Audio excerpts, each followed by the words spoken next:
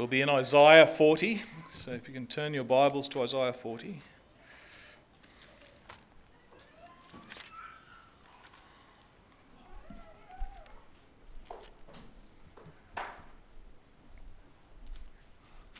Now with this aircon, I've got a draft that keeps turning my page. Can I just borrow a pen, bro? It's good. Oh, yeah. Just put a weight on it. So Isaiah 40, and in particular verses 6, 7 and 8 are the verses that we're going to be looking at this morning. Join with me as I pray too. Father God, we pray that you would help us hear your word as your very word. Lord, all scripture is God-breathed. Father, we want to hear it as from your mouth. Give us ears to hear, give us minds to understand, Father, that your truth would give us life, that your truth would transform us, that we would live lives that would bring glory to you. In Jesus' name, amen. Verses 6, 7 and 8, a voice says, "Cry." And I said, "What shall I cry? All flesh is grass, and all its beauty is like the flower of the field. The grass withers, the flower fades, when the breath of the Lord blows on it. Surely the people are grass. The grass withers, the flower fades, but the word of our God will stand forever." These verses come up with reference to the promise or the coming of Christ. These verses that I've just read point to things that we should consider or think about with regards to the coming of Christ. It's very easy for us to approach Christmas and just do Christmas. We don't really ponder the significance. As Christians, it's very easy for us to be just like the world, really. We have information, but we approach Christmas just with information. It doesn't affect our hearts or minds in any real way. We've got to be careful. I was at a service recently where people gathered for carols, but you looked around, the only people really singing were the choir. Men and women and children basically stood there silent because the coming of Jesus means nothing. Two things that will come out as we look at this that are so important if we're going to think rightly about Christmas. Firstly is that we must think rightly about ourselves. If we don't think rightly about ourselves, we won't truly appreciate what Christmas is all about, what the coming of Jesus truly means.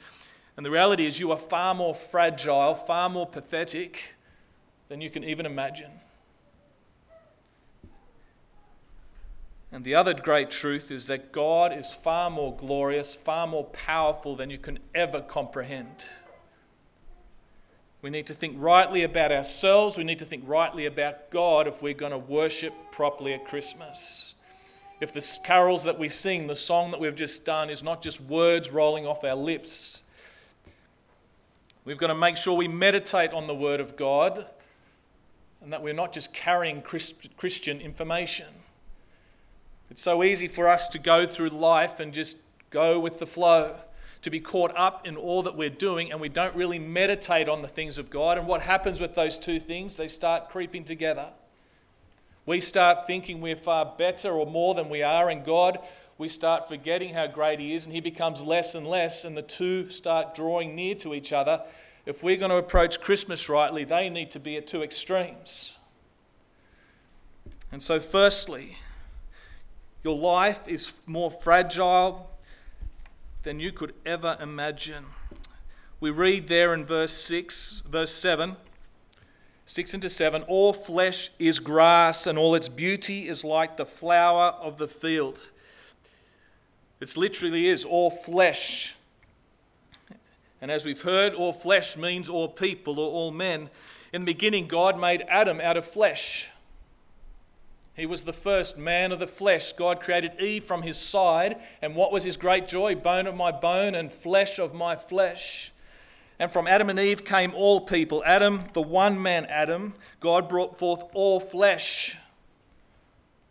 As we gather today, wherever we come from in the world, whether we're from America or from Asia or from Africa or Australia, whatever colour our skin is.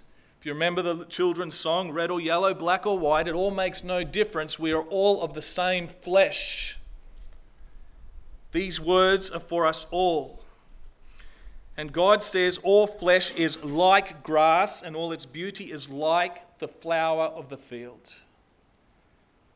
There is something about you and me that we share with the grass, that we share with the flowers of the field. Verse 7 tells us what that is.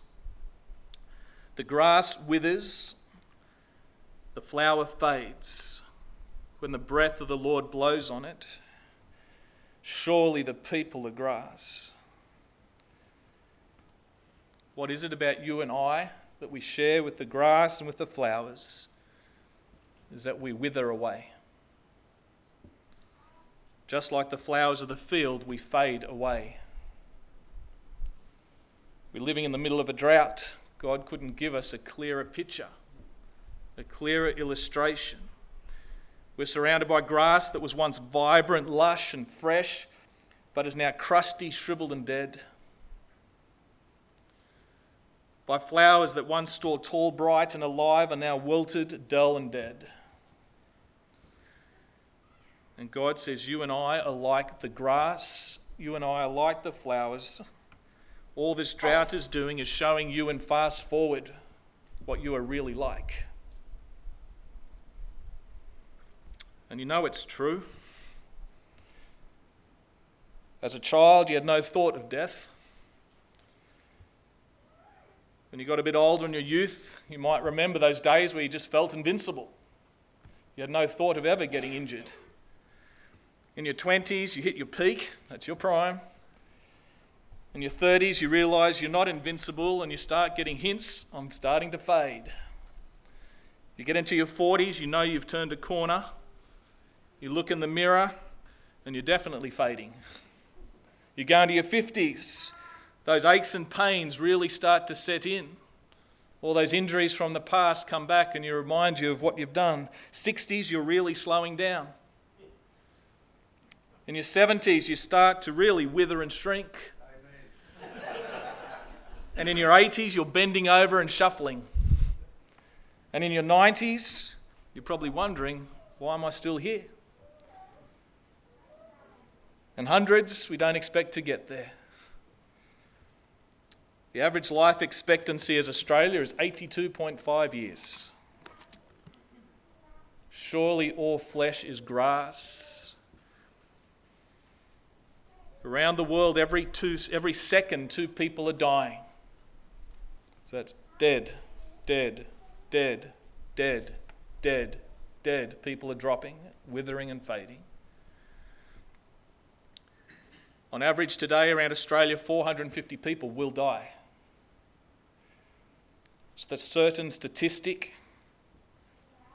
You need to acknowledge it. You will wither and fade, or you are already knowing withering and fading. Don't live in denial. That's what our world does constantly. That's what everything on TV wants to tell us. That's what the magazine says. Just pretend it's not happening. Just cover it up. Just spend more time at the gym. Just try these crazy diets. But you're not immortal, you're mortal. You're created. God says, look at the grass. Look at the flowers. That is you. That is you. If you're wise, you will acknowledge the truth that God is telling us here, that you are utterly helpless before God. That you won't live with any false delusions, that you're completely unable to preserve yourself. You have no way of knowing how many days you're going to live. You only have one life. Reincarnation's a lie of the devil. God has said you have one life, you're ordained to live, and after that, you're destined to face judgment. God alone knows how many days He has numbered for you. When will you perish and fade? You don't know. The breath of the Lord may blow upon you before the end of this service. More than once a preacher has died preaching in the pulpit. You may not see 2020. You don't know. And the point of this text, though, is not that we're all going to get to live those 80 years, if we're lucky, but to drive home our mortality, our utter dependence upon God, that at any time God could bring us all to an end. Our lives are completely in His hand. If you take another breath, it's only because God is allowing you to breathe. If you live another day tomorrow, it's only because God is letting you live. If you see yourself through another year, it's only because God allows that to happen. And it does not matter how proud or defiant or how ruthlessly you're going to shake your fist at God, it makes no difference. You're completely in His hands. All He has to do is and you die. As simple as the grass of the fields. Even if all flesh were to unite against God, all flesh would be utterly unable to do anything to resist God. The nations we see in Isaiah 40 as you read on are nothing before Him. Powerful kings, rulers and leaders are as nothing before Him. The life of every powerful leader from Pharaoh, Nebuchadnezzar, Herod, Stalin, Trump, Putin are all in His hand. Every nation. In their days of Israel, the Babylonian nation, then the Persians, the Romans, the British, the Americans, all these nations are in God's hands. He can bring them down with a breath. And He has, and He does, and He will. Even if all humanity would unite against God with all their military power, God would simply breathe, and like a great field of grass, everyone would perish. Are you thinking rightly about yourself? God is calling upon us to put our pride and our arrogance to death. To acknowledge that we are just vulnerable creatures, utterly dependent upon the Creator. And so this drought should just be a constant parable, a constant reminder of where we all stand before God. We humans can be so proud of our achievements. The Babylonians were so proud. Australians, we can be so proud. We live as if we can overcome any problem. We can do the right thing, we'll save this planet. All those apocalyptic movies where the end of the world's coming, humanity unites and we defeat the great wave, the great meat we can overcome. No, we can't. God only has to hold back the rain. And it doesn't take long for us to realize how fragile we are. And we start getting anxious. And we start wondering, when will we perish? We're so proud, yet we can be humbled so quickly. Drought is harsh, but I pray it may be the means of grace to many. If through it they will realize they are helpless and utterly need God. And that they would cry out to Him. Because this drought will pass away, this world will pass away, but hell will never pass away. The destination of all those who fade without God, hell will never pass away. If only we will turn to God now. Realize that we need to call upon Him. If you have not humbled yourself, pray to Him now. As you drive home, look at the fields. When you walk in your gardens, constantly I pray that you would reflect upon your soul. Parents, adults, are you just caught up with planning your life? This year I'm going to do this, and then after these many years I'm going to do that, and this is where I want to be at that time. Are you consumed by your work? Are you just full of university and your studies? Are you just busy with your children all the time? And you forget, I'm withering and I'm fading. Are you constantly reflecting on where you stand before God, for you do not know what tomorrow will bring? Parents, do your children see that you live with eternity in mind? Do your children see that you live knowing that you are ready to die? Teach your children what it is to humble yourself before God and be ready to die well. That will be the greatest gift you can give to your children, is to prepare them to meet God. Obey the Lord. Be proactive in teaching your children the things of God. It's the devil's approach that says, don't do it, wait and see if they're going to be interested, then talk to them one day. God says, no, you teach them. You have no idea when your children will need to see God. They need to be ready at any time. And as they get older, studies have shown that one of the key things that young adults or youths are looking to talk about is death. They're longing to talk about death, to understand it. For many teenagers, after sex, death is the next big topic for them. Our world makes us feel uncomfortable about death. Our world hides death away. We put the withering and the fading behind closed doors in nursing homes so that we don't have to see them. In the old days, you grew up with life cycle around you. But now we're constantly teaching our youths, live as if you'll live forever.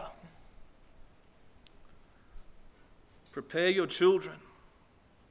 Expose them to the realities of life. When you visit the nursing home, take them with you. And children, you may be young, you may think you will live forever. You say, maybe a lot of young people say, I'll get right with God later. I'm in my youth, I'm a teenager now, I've got too many other things to get sorted through. But the reality is, as you get older, your heart very likely and most likely will not get softer. All that more years do is brings more troubles. Life just gets messier. I have known men and women, elderly, withered and faded, their life about to leave them, yet their hearts have just become as hard as flint against God. I remember visiting an old withered man on his deathbed. He only had a few hours to live, yet he refused to hear anything about God. He just kept cursing God, and a few hours later he met God. Children, as for adults, the day of salvation may not come when you turn 18 or 30 or retire. Today is the day to call upon the Lord. Today is the day for all of us to be ready. Hear wise old Solomon, who messed up a lot of things, but at the end of his days said, remember your Creator in the days of your youth. Are we hearing these things? Because look what God says to Isaiah in verse 6. He doesn't say, just take note of this, Isaiah. The voice says, cry. And I said, what shall I cry? This message is to be shouted. This message is to be out in the world loud. God is saying something that we need to hear, and clearly, unless we cry it out, unless Isaiah belts it out, people are not going to listen. This crying out is the cry of a watchman on the wall when he sees someone coming and he tells people something's happening. This is the cry of Jotham, who climbed on the top of Mount Gerizim to speak to the people of Shechem so they would all hear him. And God says to Isaiah, cry it out.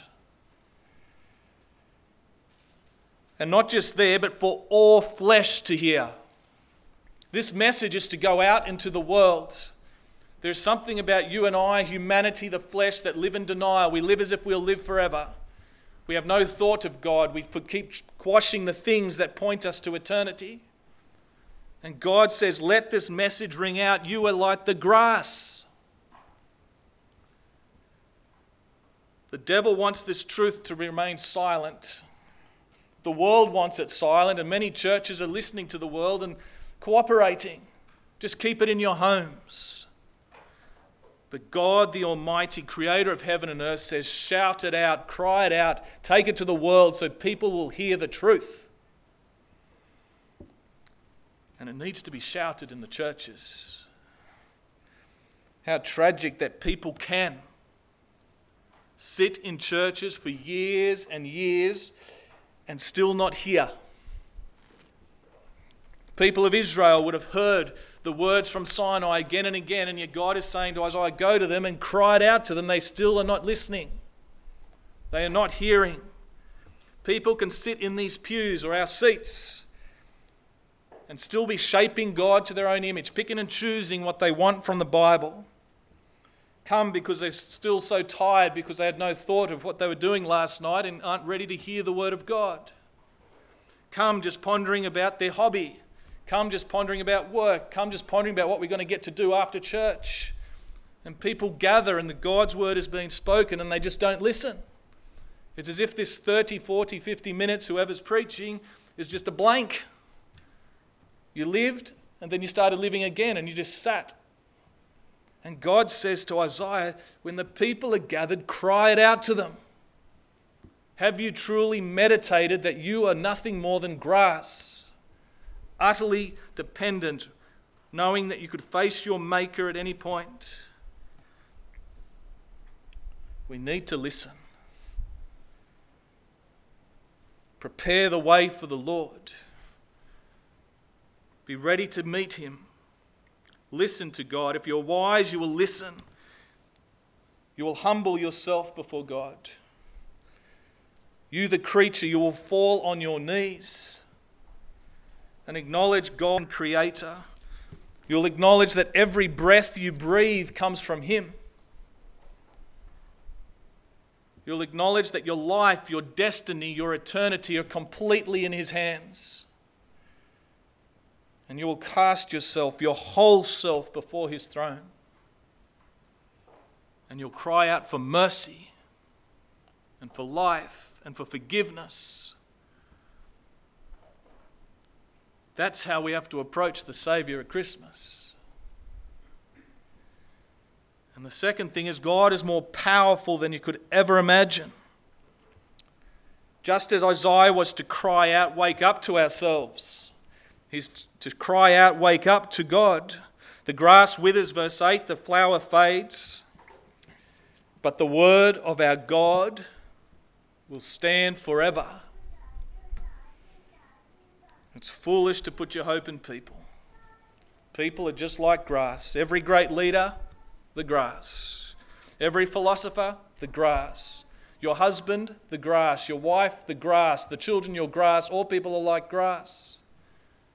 Look to God alone for your hope. Look to God alone. Don't trust in man. Fear God, don't fear men. Jesus said, heaven and earth will pass away, but the word of the Lord will never pass away. Don't put your hope in the planet. Don't put your hope in trying to save the planet to save your soul. Put your hope in God. Don't put your hope in creation. Put your hope in the Creator, because God will never pass away. That God's word stands forever tells us extraordinary, wonderful things about God. The only way God's word can stand forever is if he is all-powerful. His nature in himself, he is all power. We have no comprehension of just how powerful God is. If you were to begin to try and comprehend the magnitude of God's power on a scale, you wouldn't be able to fathom it. He's invincible. We're boggled by the vastness of the heavens, yet God, we read in the Bible and read in Isaiah, just stretched them out like a curtain with his word. We boggle at the stars and we're told to be in awe of the stars, yet God just spoke the stars forth and he knows every single one of them out there by name. But those scientists are only finding one by one by one. The vastness of this universe, the vastness, the weight, the magnitude should put us in awe of the God who could create such a thing with his word and sustain such a thing and uphold such a thing. Isaiah said he looks down upon us and we are just like grasshoppers. All power. God can never be opposed. God can never be resisted. There is no power in heaven or on earth that can frustrate him in any way or cause him to pause or slow down at any point. He is utterly sovereign, 100% in control, which means everything he says is guaranteed because nothing can frustrate it. But that God's word stands forever also tells us something wonderful about his character. God is steadfast in his love. God is unchanging. Again, we have absolutely no comprehension of just how loving God is, of just how much he is for his people. Just as you are in awe of the universe and the greatness of God, you should be in awe that he is for you in Christ. A love that is steadfast, that is ever faithful, that is ever enduring. His love never diminishes. It never wavers. It's never redirected. It is constant upon his people. There is nothing that can overcome his love for his people. That's why his word is fixed, because his heart is fixed. And a God who's all loving and has all power means his love is perfect and can never be frustrated. You can tell your husband, your wife, how much you love them, but it's always going to have an element of, God, constant, unwavering, unchanging. It's the only sure love, the only guaranteed love. God unchanging in his nature and in his character. He's the same yesterday, today, and forever. That's why his word is forever. The Lord we worship today is exactly the Lord who walked with Adam in the garden. It's exactly the Lord who revealed himself to Moses. He's exactly the Lord who spoke to Abraham, Isaac, and Jacob. He hasn't changed an iota. God is in the ever-present. God is the same. We can be sure just today of every word that was spoken then. It's just as fresh today. We don't pick up the Bible and read God's word as if it's dated. It doesn't date. It's the ever-present. It's the constant. Because God is unchanging. And that's why we can lay hold of God's promises, though they be future, as if they are present realities. There is nothing more sure than a future promise of God to your present reality, because God's word is guaranteed. God's word is certain. And that's what it is to live by faith. We know God is absolutely true to his word. We know his word can never be shifted. And what is it to be a Christian? We believe God's word and lay claim to it. We know that every promise he makes, everything he said is utterly certain, is unwavering, and we live by it. The righteous will live by faith, and faith is in the word of God. But that truth is exhilarating and terrifying. It's terrifying for the wicked, because it means the wicked will never, ever be able to overcome God. His judgment is guaranteed. Hell is guaranteed. Eternal condemnation is guaranteed. But for those who bow the knee before God, it's exhilarating. That if you call upon his name and become his child, every promise is sure. Every word is certain. His heart is set upon you, and you could not be more secure. And to that, God says to Isaiah, cry out. God's word stands forever. This is a word for his people to hear. God wants Isaiah to go to his people, the people who's crying comfort, comfort, and tell them his word stands forever. The covenant will never be broken. My love for you is assured. My faithfulness is steadfast. Everything I've promised to my people is fixed. These are words of comfort. Comfort for the people of God. There is nothing like the word of God. The eternal word, the all-powerful word, the unchanging word, the loving word, the irresistible word, the word that cannot be shaken, the word that will stand forever, the word that is invincible and immortal and lasts forever. And then John says the word became flesh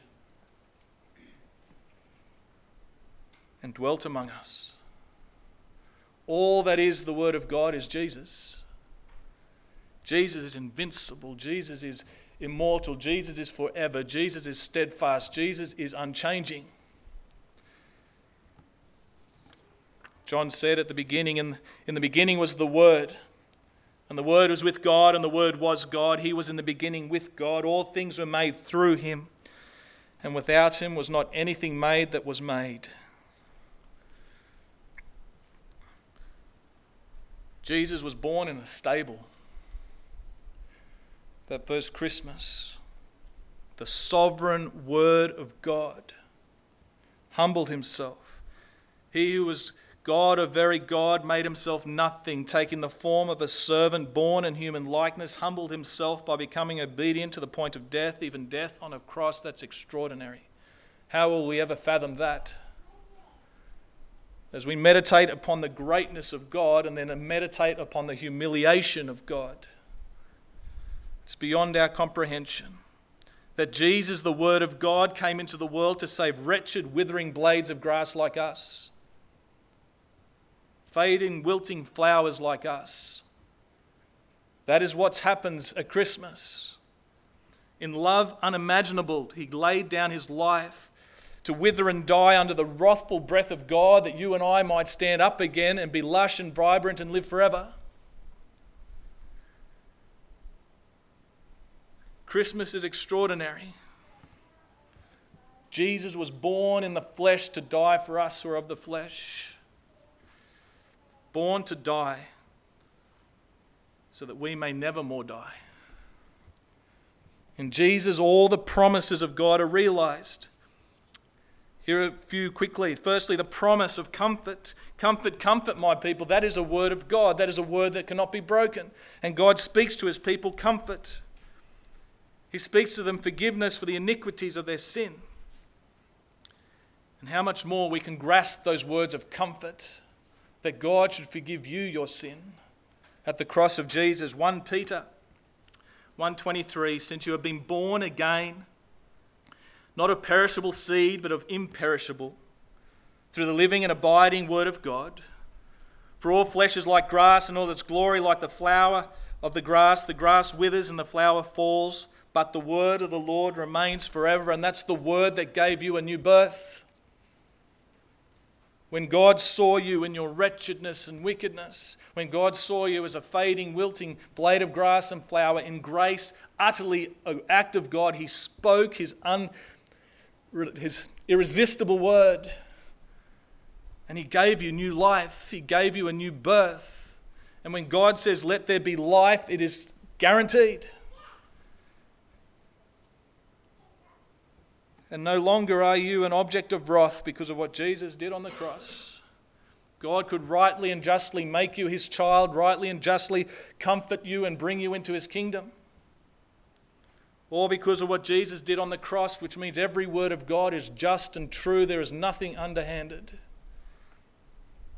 Christ has paid your sin penalty in full. Your eternal life is guaranteed. You cannot but live forever in Christ. And secondly, the promise of deliverance. The Jews wondered if they would ever be set free from exile. The Babylonians were the superpower. They had nothing, the vassals. But God said, I will deliver them. And he did. And they said it was like a dream. But here God speaks of an even greater deliverance. A day when Christ, the Word of God, shall come. Some of us might have heard of Advent. Advent simply means coming, arrival. There are people in different churches that remember Advent. Brian, he's got some little cards on our wall that we're flipping for each day of Advent. But remembering Advent is not just about remembering Christmas. Those who remember Advent are remembering the coming of Christ, his second coming as well. Advent is remembering the coming of Christ into the world to establish his kingdom. And it's difficult sometimes as you read through the Bible to try and separate, is this Jesus' first coming, is Jesus' second coming? It's hard because in a sense it's the one coming. When Jesus came the first time was the beginning, the inauguration of bringing and establishing his kingdom in the world. And we'll know its consummation and its fullness at his second coming.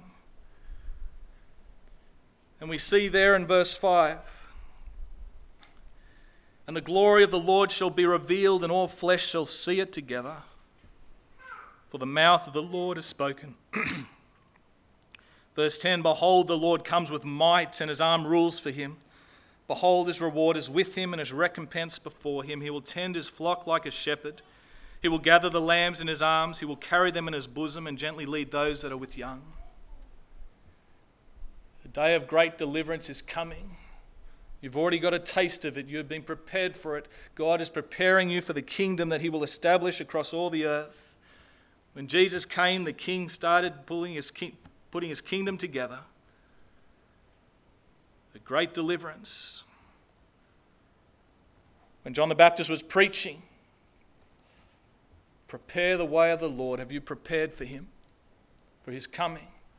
Praise God for Christ's first coming. That has given you time to be ready for the day he establishes kingdom, the day all flesh shall see him, the day he will rule across all the earth.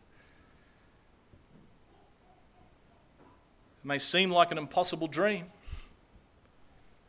We're constantly hearing how broken and the world's not functioning very well.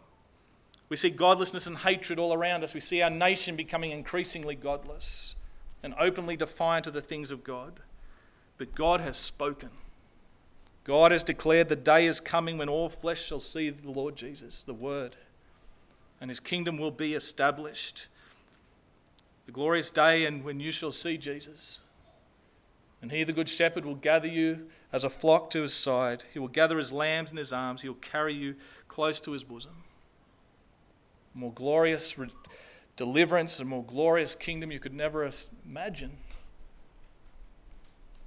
And then the promise of renewal.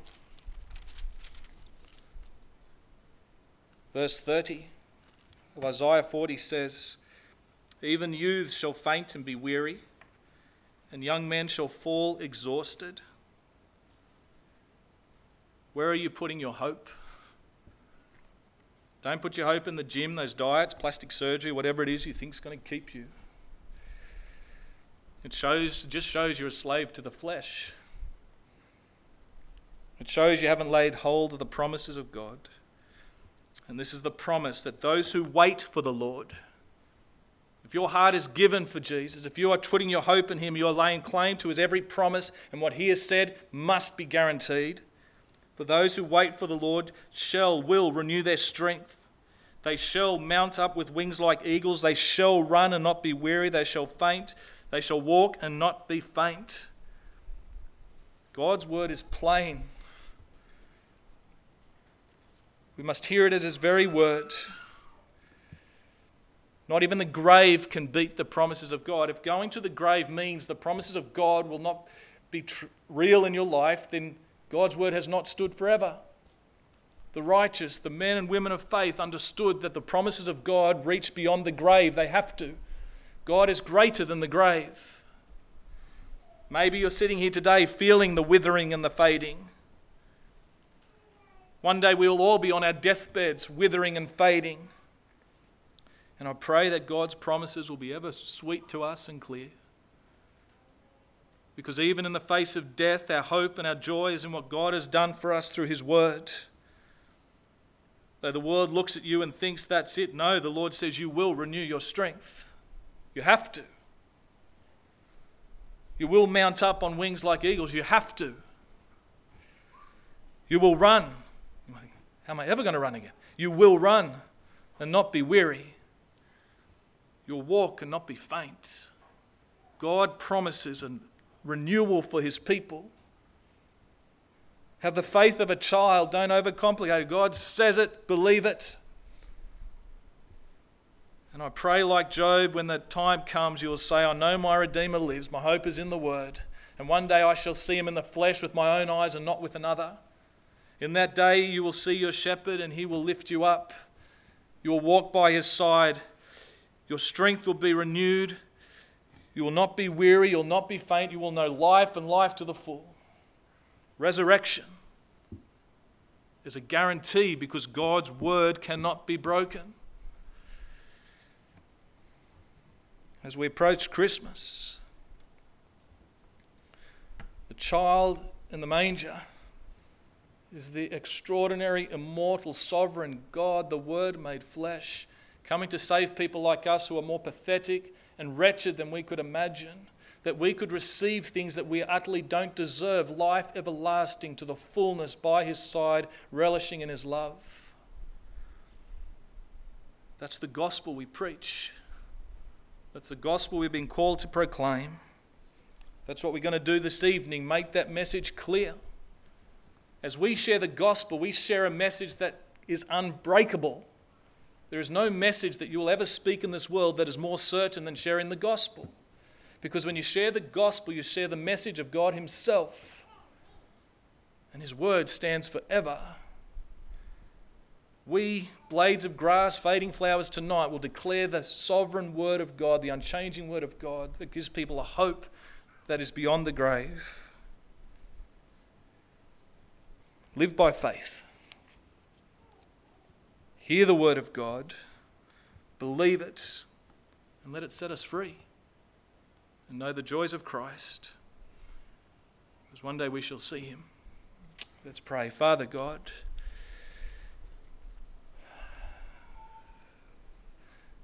help us to see as we ought to see. Forgive us for filling our mind and our thoughts with so much worldliness that we have no real thought for reality and for truth. Father, please help us to see ourselves for who we truly are without Christ. And Father, help us to see your glory. Help us to grasp your word. Help us to humble ourselves before your word made flesh.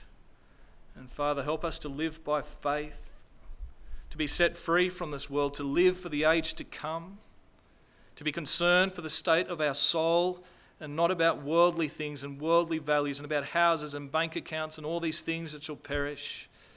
And Lord, fill us with a heart for the lost, that we would fear you, not men, that your love would abound in us, that we would desire that others would live and not perish, more than us being embarrassed.